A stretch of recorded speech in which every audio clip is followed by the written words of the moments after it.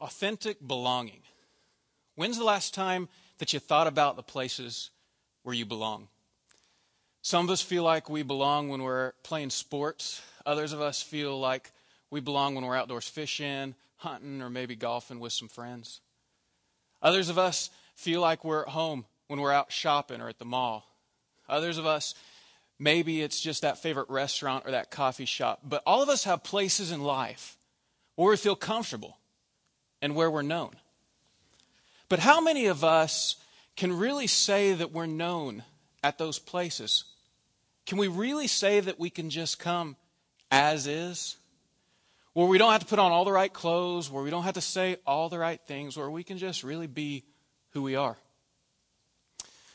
Well, I recently went through a time in my life where belonging became very important to me. As many of you already know, a little over a month ago, I was diagnosed with colon cancer. And as you can imagine, it came as a huge shock to me, my friends, and my family, especially with me being so young. The doctors, the day I was diagnosed, felt like they needed to do surgery right away to remove the tumor, and instantly our lives were turned upside down. We went from what seemed to be this routine test to a life-threatening disease in a matter of minutes. We had no idea what to think, and I couldn't even bring myself to say the words, "I have cancer." We had dozens of people praying for us and helping us through this, and it looks like the doctors were able to get all the cancer, and it hasn't spread to any other parts of my body. In fact, I feel better today than I have in a really long time, and I'm headed for a full recovery. I do start chemotherapy on Wednesday. I have no idea what that's going to be like, but it looks like the worst is behind me. But I can tell you, when we first got that diagnosis, things didn't look so great. We didn't know if it had spread. We didn't know if I was going to have other surgeries. And to be honest, nobody was even able to assure us that I'd be able to recover from it. When your doctor tells you you've got cancer, you just really don't know what to think. We didn't know really what to think about anything. And when we're going through that really dark time in my life, I can tell you some things that I didn't do.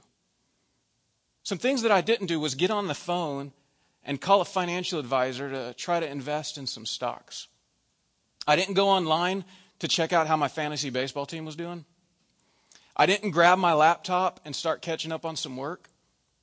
And I didn't even care if Bo or Carrie won American Idol. The things that were normally so important to me all of a sudden became insignificant. There was only one thing that I cared about, and that was people. But not just any people. You see, I didn't want to have to be around people that I had to put on some cheesy televangelist smile and say that everything was okay, because everything was not okay. And I needed friends and family who I could share that with, people I could be sad with, people that I could be honest with, people that I could share this horrible time in my life with. I needed a place where I belonged. And whether we realize it or now, we all need a place like that. But for some reason, when life is okay, when things are going smoothly, we don't pursue those types of relationships very much. I mean, sure, we all have places we belong. The lake, the golf course, the coffee shop, the mall. But are we really known at those places? Guys, let me ask you a question tonight. The last time you were on a sports team, how well did you know your teammates? Now, I don't mean what kind of boat they have or what beer they drink. I mean, how well did you really know them? Did they have a good marriage? Were their kids doing well in school? How was their health? Where were they in their spiritual journey? Did they love their job, or did they dream of doing something else? It's things like this that are really important to us, but unfortunately most of us are not in the relationships where we feel like we can share our lives in that way. So the question that automatically comes to mind for me is why? If we need it so much, and if we want it, especially when times like that come along in our life, why is it that most of us don't have places of true belonging where we're really known and where we can just come as is? The truth is, for many of us, it's just a simple word: fear. We fear what it would mean if we were truly known by somebody. I mean, it's comfortable to talk about the weather, sports, the latest episode of Desperate Housewives. I mean, those things are easy to talk about, right? You can just stay at a surface level with people. Things can be artificial and fun and easy. But the moment we start talking about stuff that matters, the moment we start letting people really see what's inside of us and really know what's going on in our lives, then we start to form authentic belonging with them. And for many of us, that's really scary. And we're scared of it for a lot of different reasons. Maybe you fear it because you think that if people ever get close to you and really see the real you, then they're not going to like what they see and they're going to take off.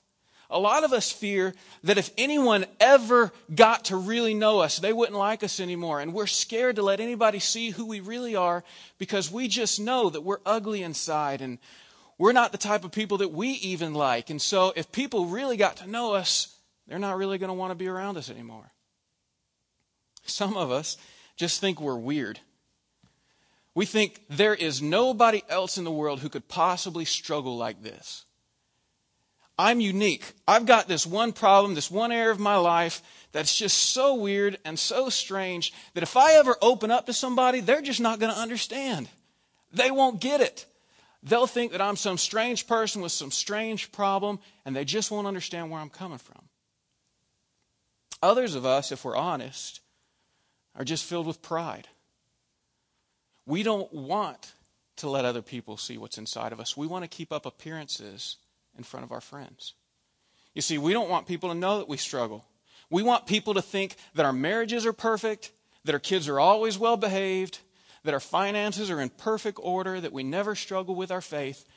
We don't ever want people to see any of that stuff. We just die if they ever found out that we struggled in any of those areas. And if we're honest, we'll admit that we're just filled with pride there. And then, unfortunately, a lot of us fall for the biggest lie of all. And to be perfectly honest, it's a lie that we preachers have probably been responsible for spreading. It's a lie that says real Christians, good Christians, don't struggle. Somehow the lie has crept in that if you're a good Christian, you never struggle, you never doubt your faith, you've got life all figured out, sin's not that big of a problem to you, your family's perfect, your friends are perfect, your life's just in order. Well, you want to know the truth? The truth is just the opposite. The best Christians are the ones who are well aware of their struggles and who start to form authentic belonging around them so that they can have others in the journey with them to help them walk in the way of Jesus. That's what it means to really be a good Christian. Well, this isn't a new problem. This problem has been around for hundreds of years. People from centuries past have been lying to themselves and lying to each other by the way we relate to each other. We don't like to be honest. We don't like to let people into our lives. One of Jesus' disciples, John, wrote about this very tendency that we have not to be honest with ourselves. If you would, take your Bibles with me tonight and turn to the book of 1 John. We'll be looking at 1 John chapter 1. Now, if you're new to the Bible, I've got some bad news for you. There's actually 4 Johns in there. And it might be hard for you to find. It's actually toward the back of the Bible. In the front of the Bible, there's a book of John. And then at the end of the Bible, there's 1st, 2nd, and 3rd John. I know that's confusing, but that's just the way it is. So 1 John is where we're at tonight. And we're going to be reading a couple verses in the first chapter. Now, it seems like in the early church, something that was happening was that these early Christians had become convinced that their sin was really not all that bad. They had been exposed to a level of grace and forgiveness that they have never experienced in the past before. Think about it. These Christians grew up in Judaism. They had a bunch of thou shalt nots. They had a bunch of dietary laws and rituals and restrictions on their life. They had to go to the priest whenever they sinned and sacrifice an animal. And so their life was built around this system where they felt like they had to work in order for God to be happy with them. Well, then grace comes along and says, no, you've missed the point. The law was there to show you your sin. The way to come to God is by faith. And they grabbed this hook, line, and sinker and were so excited and just loved this newfound freedom that they had in Christ. But some of them were taking it to the extreme, and some of them had become convinced that their sin wasn't all that bad. They were under the impression that since God had extended such grace to them and so much forgiveness to them, that their sin wasn't all that bad. And John addresses this thinking in verse 8. Look with me there. He says simply this: if we claim to be without sin, we deceive ourselves, and the truth is not in us. John makes a simple statement. If we deceive ourselves and if we say that we have no sin, that we don't struggle, that we never have any problems in our life, then we deceive ourselves. Now, a lot of us would look at a verse like that and say, nah, that's just silly. Why in the world would anybody say that they don't sin? I mean, I know I sin. I know my spouse sins. I know my boss sins and my kids sin. I see a world full of sin. I know that everyone sins. Why in the world would I ever say that nobody ever sins? That's just silly. Well, I want you to consider with me tonight that you might be saying that by the way you relate to each other. Maybe when we build relationships with each other, when we talk to each other, and we never talk about anything that matters or never admit any areas of struggle, you know what we're really saying to each other? I don't have any problems. I don't have any struggles. I don't need your help. We may be falling into the same trap as these early Christians simply by the way we relate to each other. When we don't open up to each other and when we don't really tell each other what's going on in our lives. So what's the answer?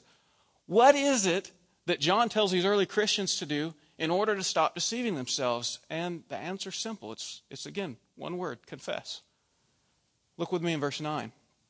He says, but if we confess our sins, then he is faithful and just and will forgive us our sins, and he will cleanse us from all unrighteousness. Confess simply means to say the same thing.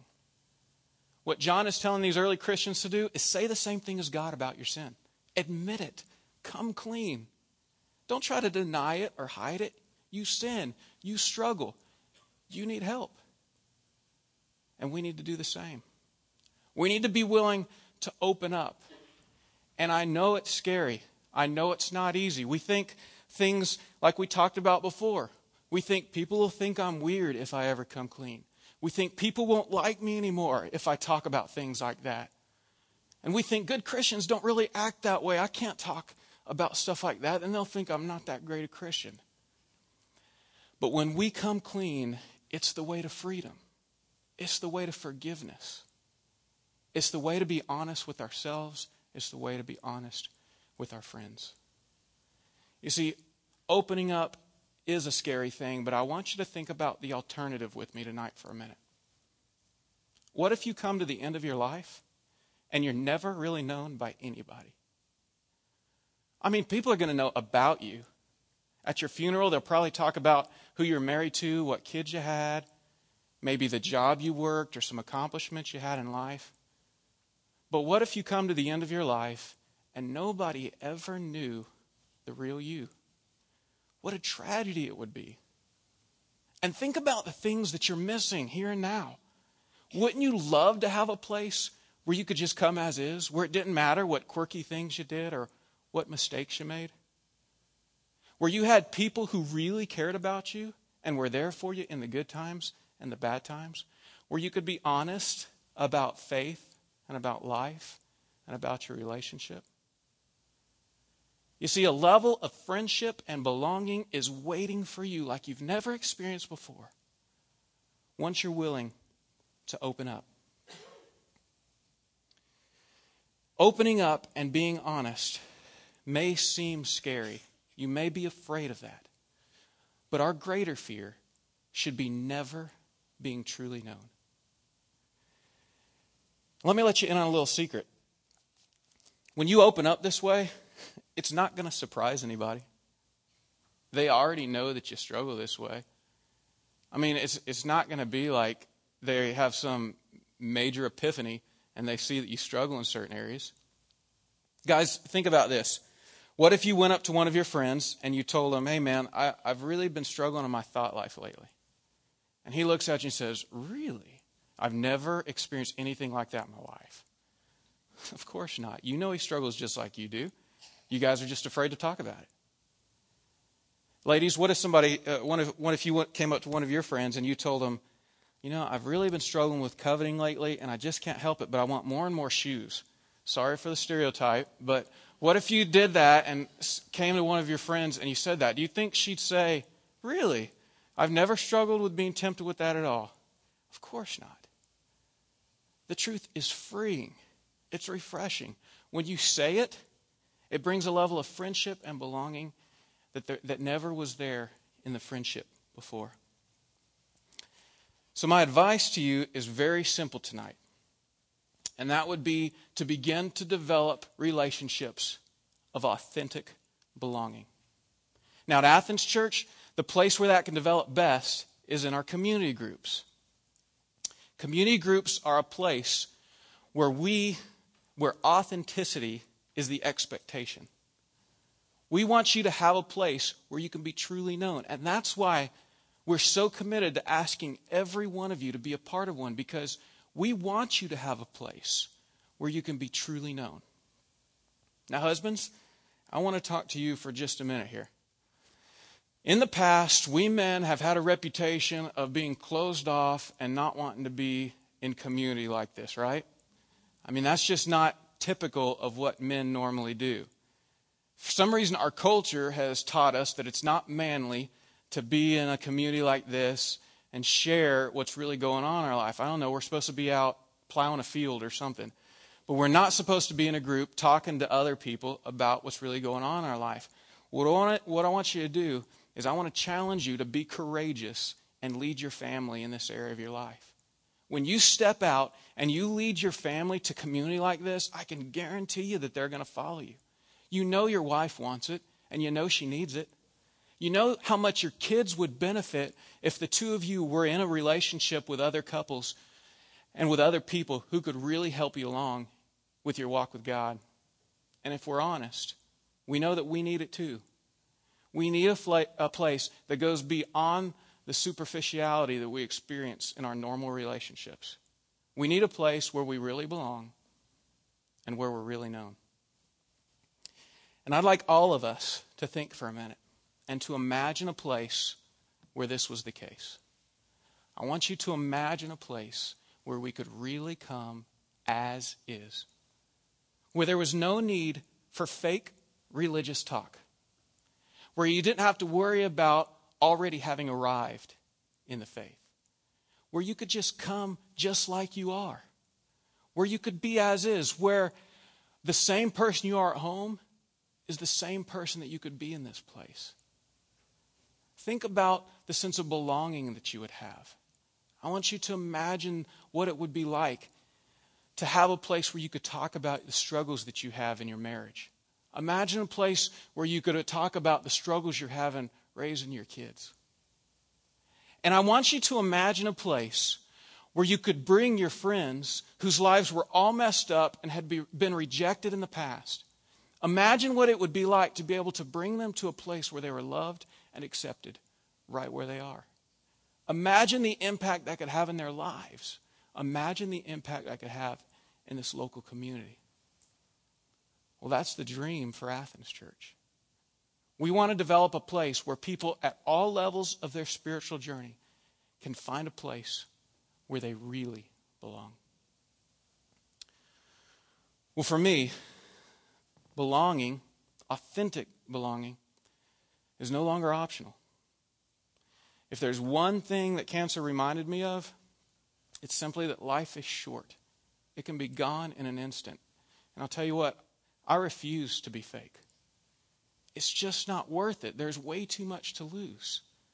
Closing my life off may feel safe, but in the end, it's the most dangerous thing I can do.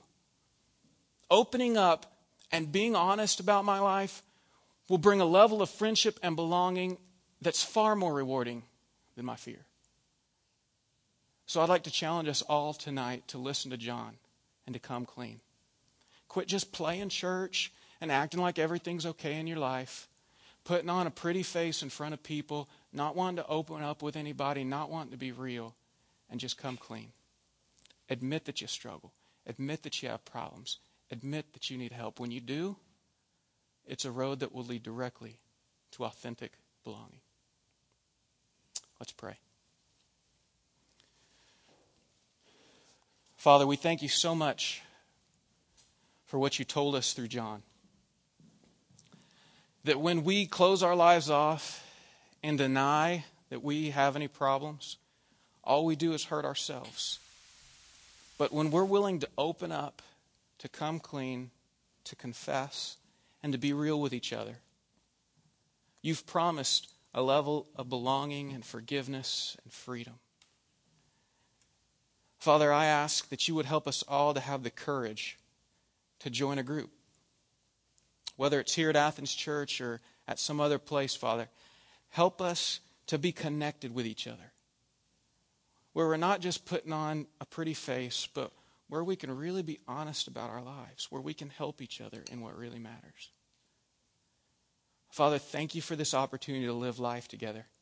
Thank you that you've given us each other to share life with. I pray that you'd help us to be wise and to take the opportunity to help each other live in the way of Jesus. We ask it in Jesus' name.